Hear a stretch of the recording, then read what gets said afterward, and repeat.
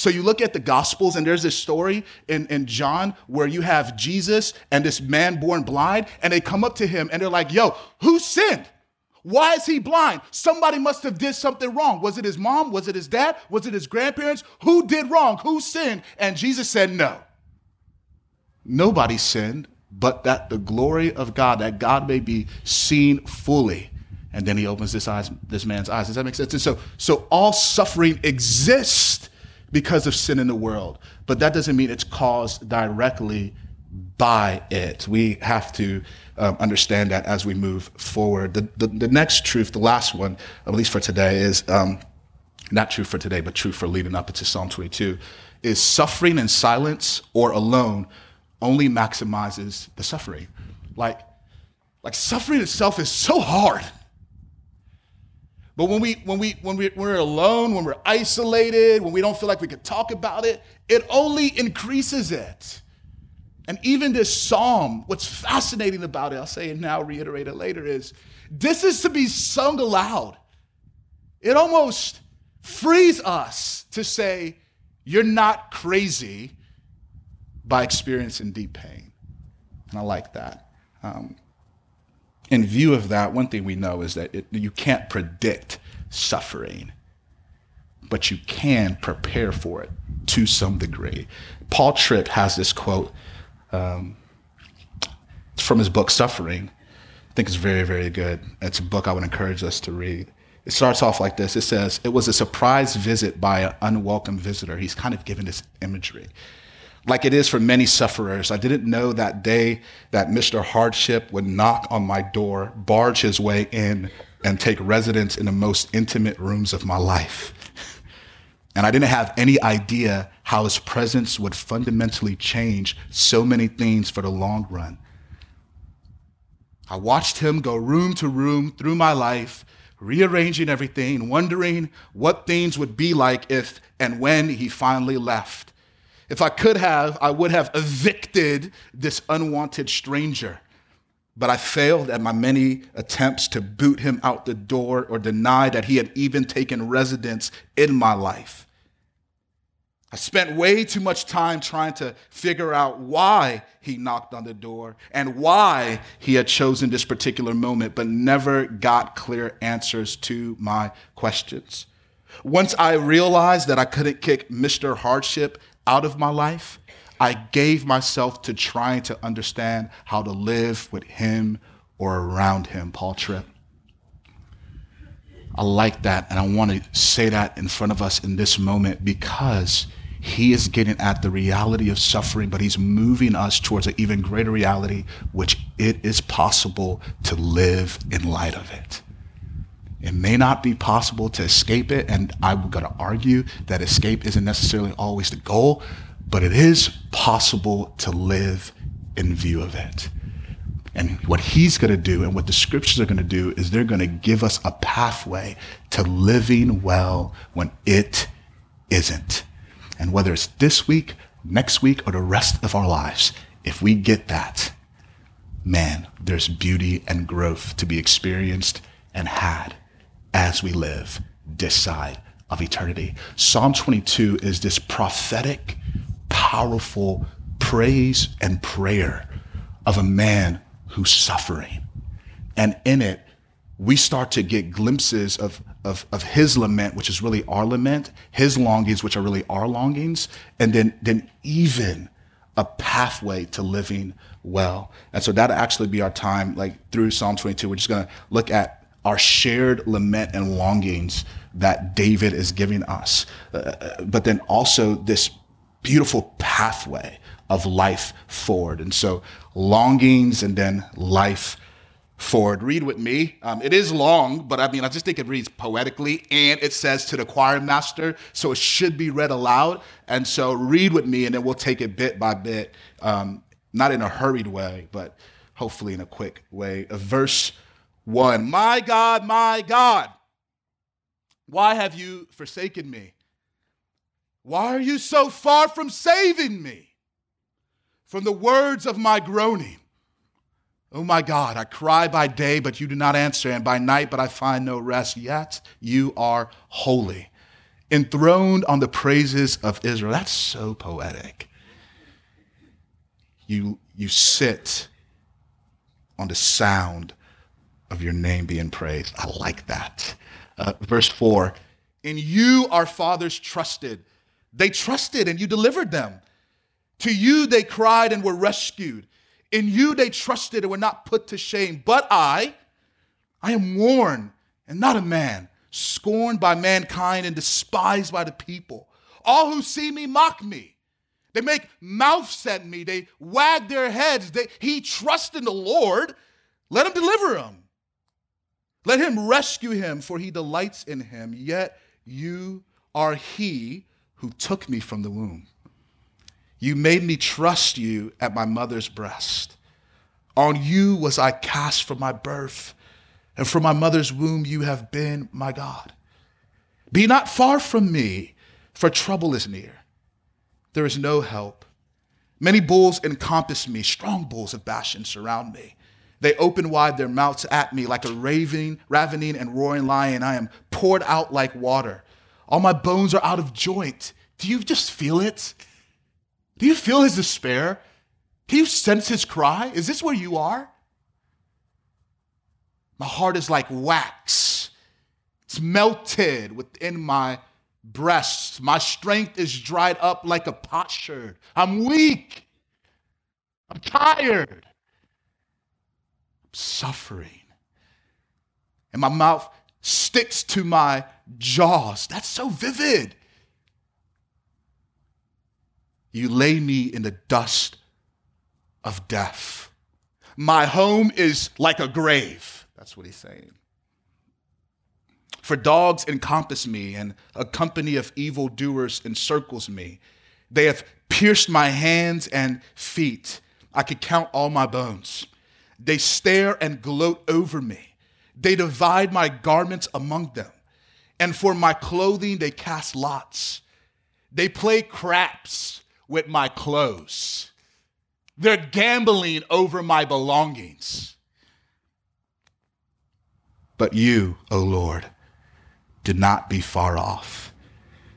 O you, my help, come quickly to my aid.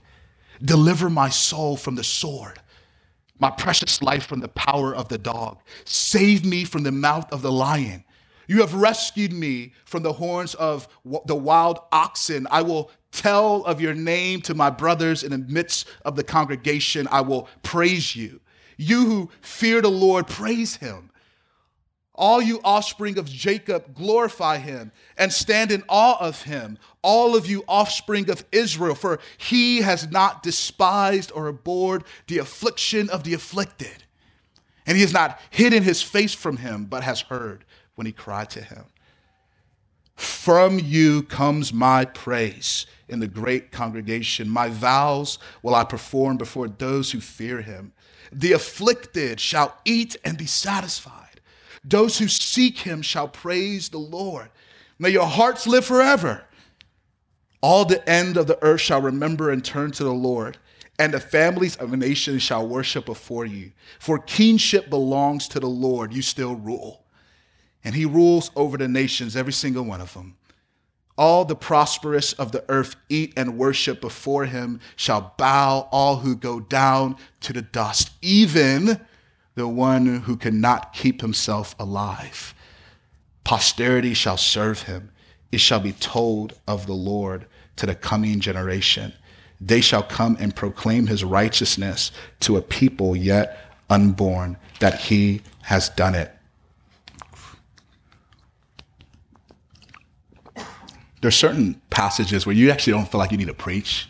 You know, it's like we just need to just read that again and again and again and again until it becomes the language of our hearts. That's really what needs to happen. I wish I had the courage to do that. I do not. Plus, for such a time as this, we need to unpack it. But I would encourage you beyond this moment to just read that again and again and again and again and again until it becomes language for your heart where you're just like, okay, all right, this is a pattern I must follow. The interesting thing about this, couple of truths, then our longings, is that this is prophetic. It's going to point to something in the future, and someone is going to utter it. If you've heard this before, you know who that person is. Don't steal the thunder, it's coming, okay? But it's prophetic, so it's not just meant to be internalized, but it's meant to almost look forward to what's coming. There's a little window in there where he looks beyond this moment and he lifts his eyes to the future, and it's beautiful. We're going to get there. But there's something else here that I think is true of all of us, but it's a little hidden. This is a very personal, yet corporate, but deep personal, internal lament of anguish, spiritual. What he's grieving isn't just the circumstances around him. It's what those circumstances are communicating to him. It's how he's interpreting those circumstances, namely that the pain around him means that God isn't with him. So there's a spiritual dynamic, this level of, God, you've left me. Now one may read that and be like, well, because of it, this is just for Christians. I would argue no. That all suffering is spiritual, because all suffering deals with the reality of living in a fallen and broken world, and God speaks to that. But furthermore, all suffering is tied not just to the external pain, it's tied to what that external pain is doing to us, which means we don't just suffer the thing, we suffer a particular way. Does that make sense? So it's not just this bad thing that happened to us or this bad thing that is happening to us, but it's the bad thing that happened, this bad thing that continues to happen, and how that bad thing is working inside me. Does that make sense? So you're more than a physical being, you're a soulish being. And so when you suffer, even if it feels like it's just like a boo-boo on the outside, there's something deep on the inside that is happening. Thus, all suffering is ultimately going to be spiritual to some degree. All suffering is a road that leads to a face-to-face with God.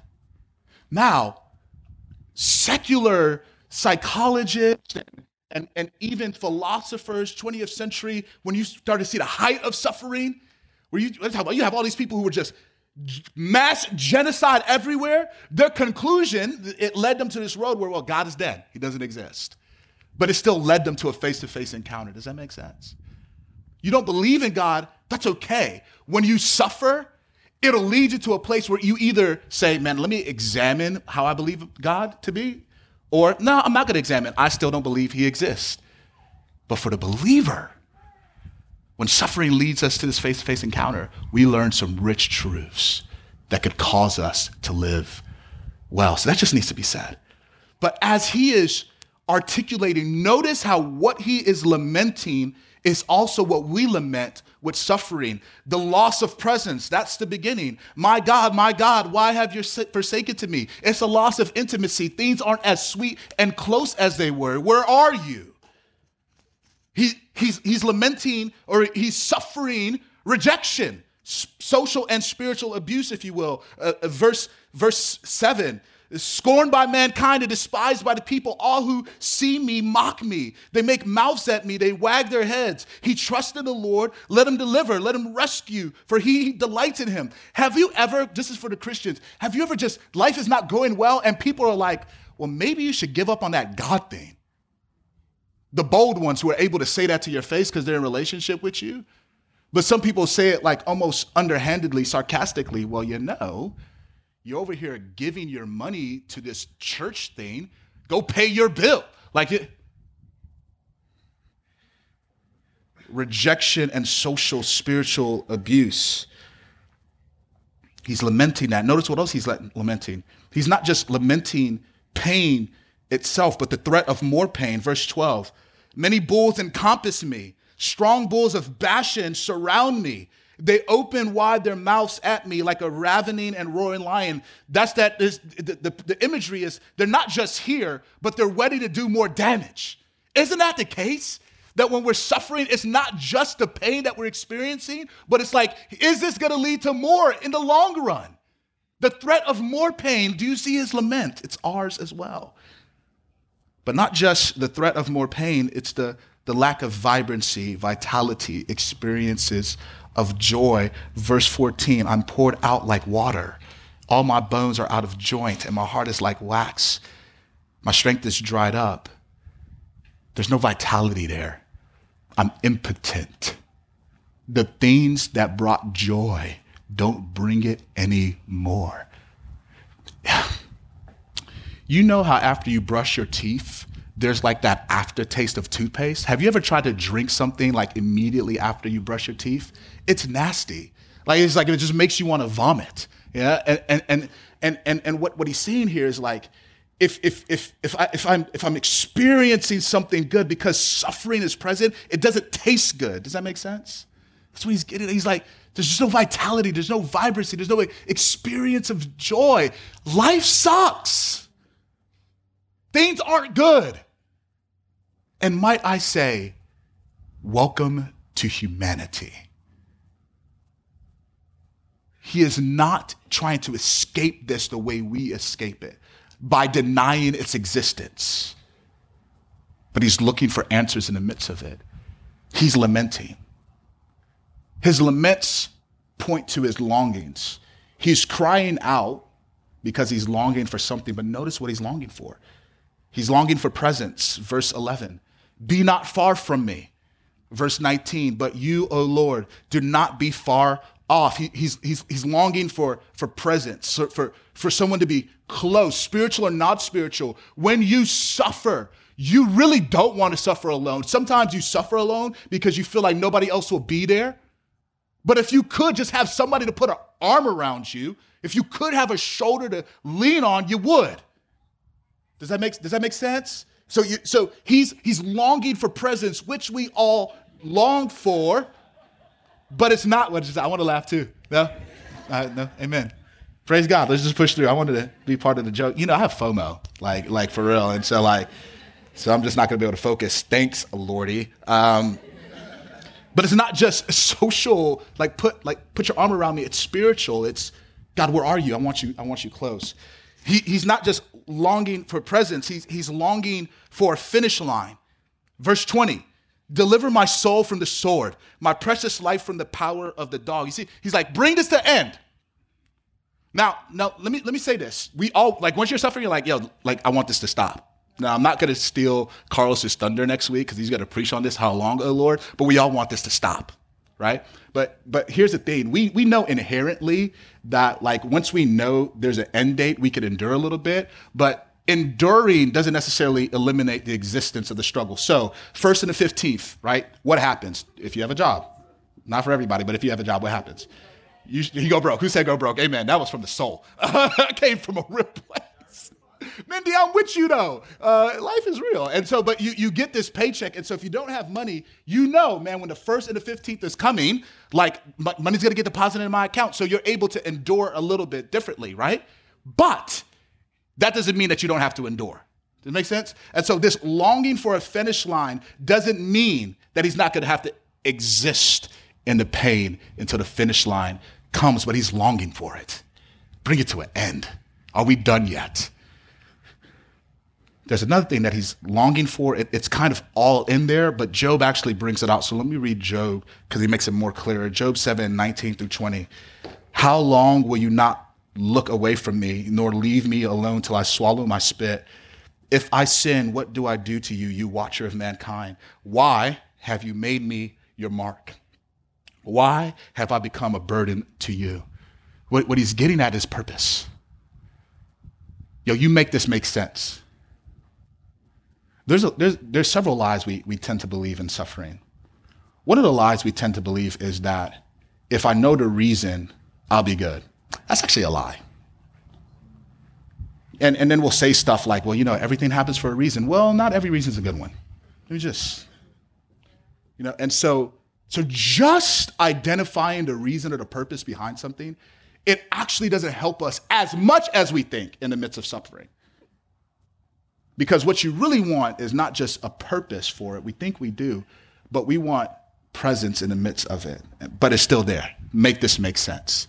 But what we'll see, it's not necessarily making sense of the suffering. It's providing a picture in the midst of it. But those are our laments. Those are our longings. Is that you? Feel like that? Maybe it's David to me. Those laments and those longings, they continue to grow in the midst of the suffering as suffering increases, as we stay in it. And if we don't have hope, we start to believe some lies. The greatest lie that we believe is that an experience of suffering, the existence and an experience of suffering is an indictment on God's care and concern. So, because suffering exists, not just because it exists generally, but because I'm experiencing it personally, that means God does not care. He's not concerned. He is not in control. It isn't an indictment on his power or his goodness. That's the lie we tend to believe. And if you exist in suffering without hope, that is the lie that you will continue to live in. And what will happen is you will pull farther away from God, not closer to him. But what's fascinating, it is absolutely fascinating about Psalm 22 is the extremes that exist. Like there is this extreme anguish that you see in the beginning. My God, where are you? More pain possible. No strength, no vitality. Yet there's this pivot and this extreme praise at the end where it's almost like, how could the person who said, God, you've forsaken me, also say, God, I will rest in your faithfulness? That's crazy. But what we see is he's starting to cling to some truth in this psalm. He's clinging to a promise. Let me rattle off the promises that this psalm produces for us, but the scriptures bring out in multiple ways. Listen, the first is this. The promise isn't the purpose behind it. You don't get purpose behind any of this in Psalm 22. There's not, all these people are encompassing you because you sinned, David. May have been the case. We don't know that. The promise isn't the purpose behind it. The promise is it will eventually end. And he starts to think about that and he praises it. That's the end. 22. I will tell your name to my brothers. You who fear the Lord, praise him. I'm praising you. It's going to eventually end. There's another promise. The promise isn't the purpose behind it. Again, here's the why.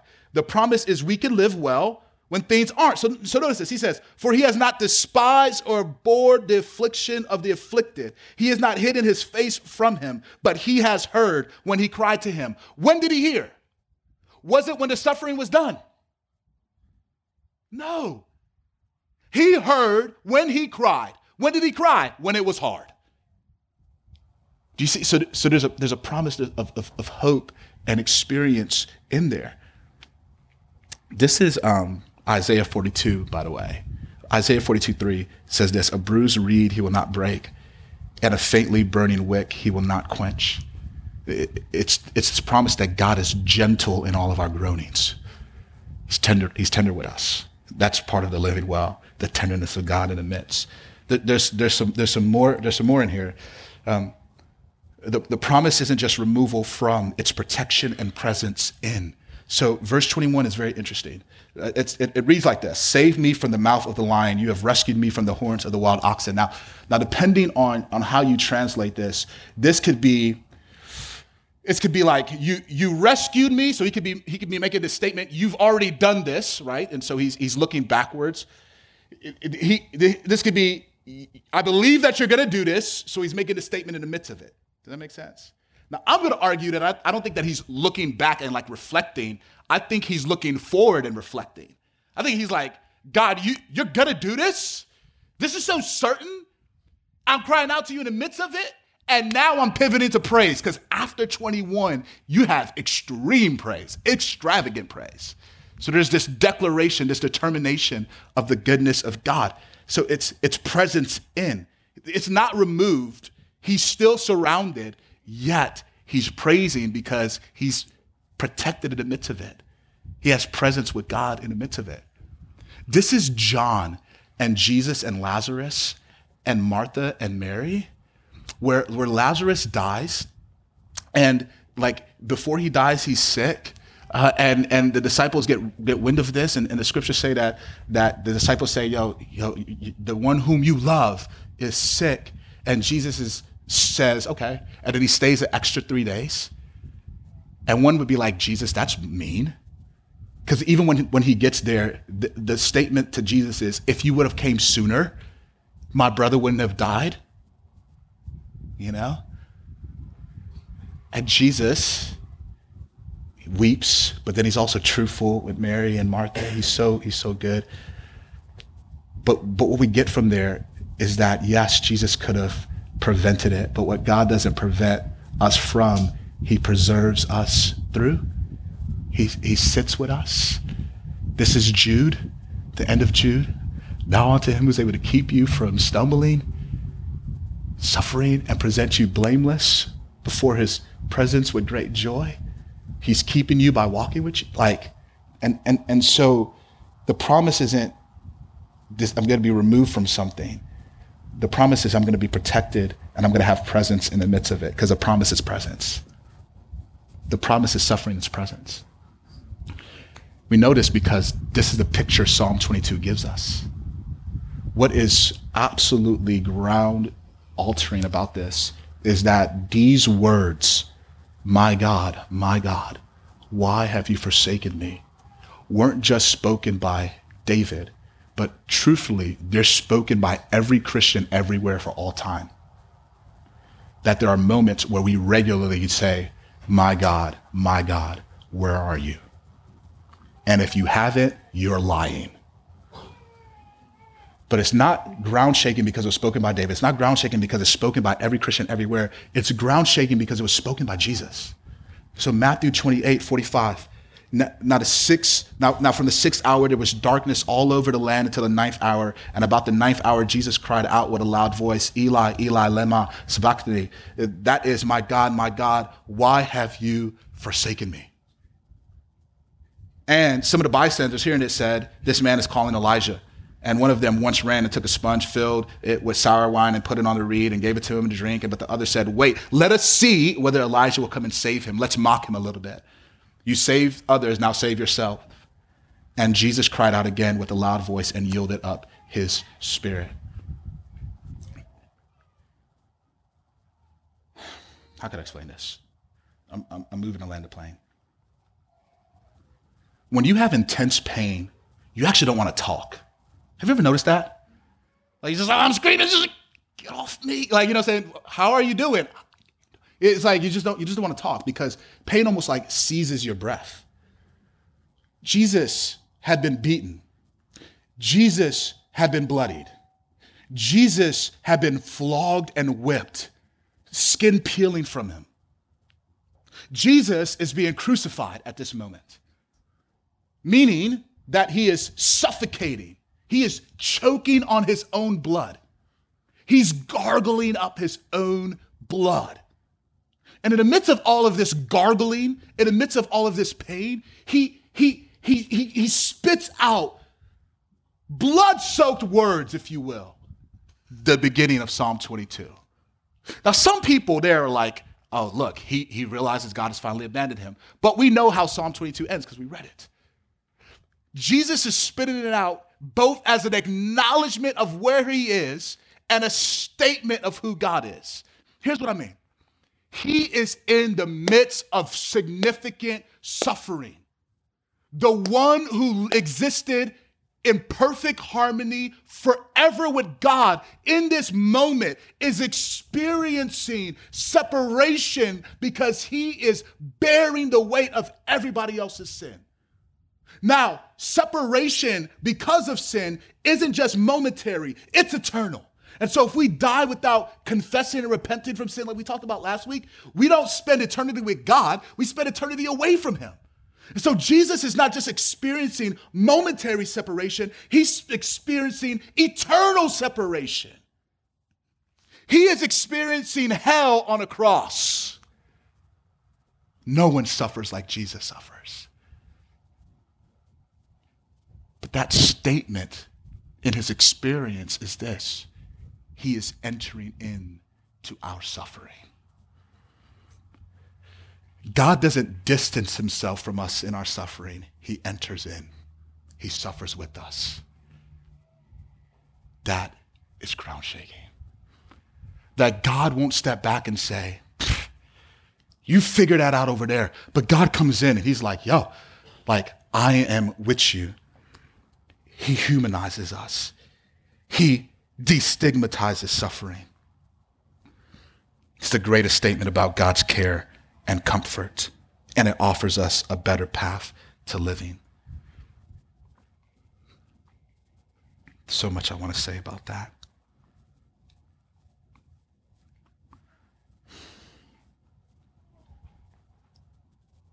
Verse 5. Psalm 22, it says this: to you they cried and were rescued. In you they trusted and were not put to shame. We don't have to wait for the pain to be over to find life. We just have to wrestle in the midst of it. So many people have articulated that friendship happens when you run into somebody, you're like, you too? For me, I found that to be true. Growing up early, I used to love anime, still do. But because I had athletic vibes, I would always be like, can we really talk about Dragon Ball Z? Which is like the gateway anime drug, Dragon Ball Z. But I would find people and they would watch it. I'd be like, oh, you too? It's like, all right, friend.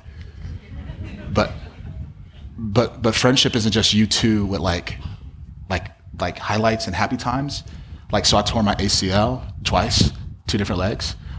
Recently, had surgery. You guys know the story. About 2 weeks ago, I was at Jay Wakefield's with Brian, and this guy walked in, and he had this brace on.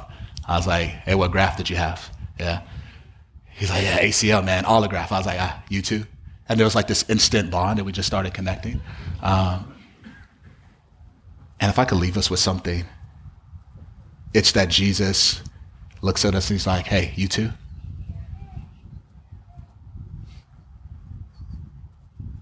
And man, that doesn't exist in any other religion. That there's a God that says, hey, you too? But if we're honest, we don't just want that friend, that shoulder. We want a savior, someone to do something about it. And what Hebrews says is that Jesus is a high priest who's able to sympathize with our weakness. So he's like, hey, you too? Me too? But he's God. So he's able to do something about our weakness. So we can approach him with mercy. And we can approach him with boldness and confidence. And if you're suffering right now, God is saying, you too. Me too. I'm here. Would we approach him? Would we do this? Would we not wait? Would we wrestle in the midst? Let's pray.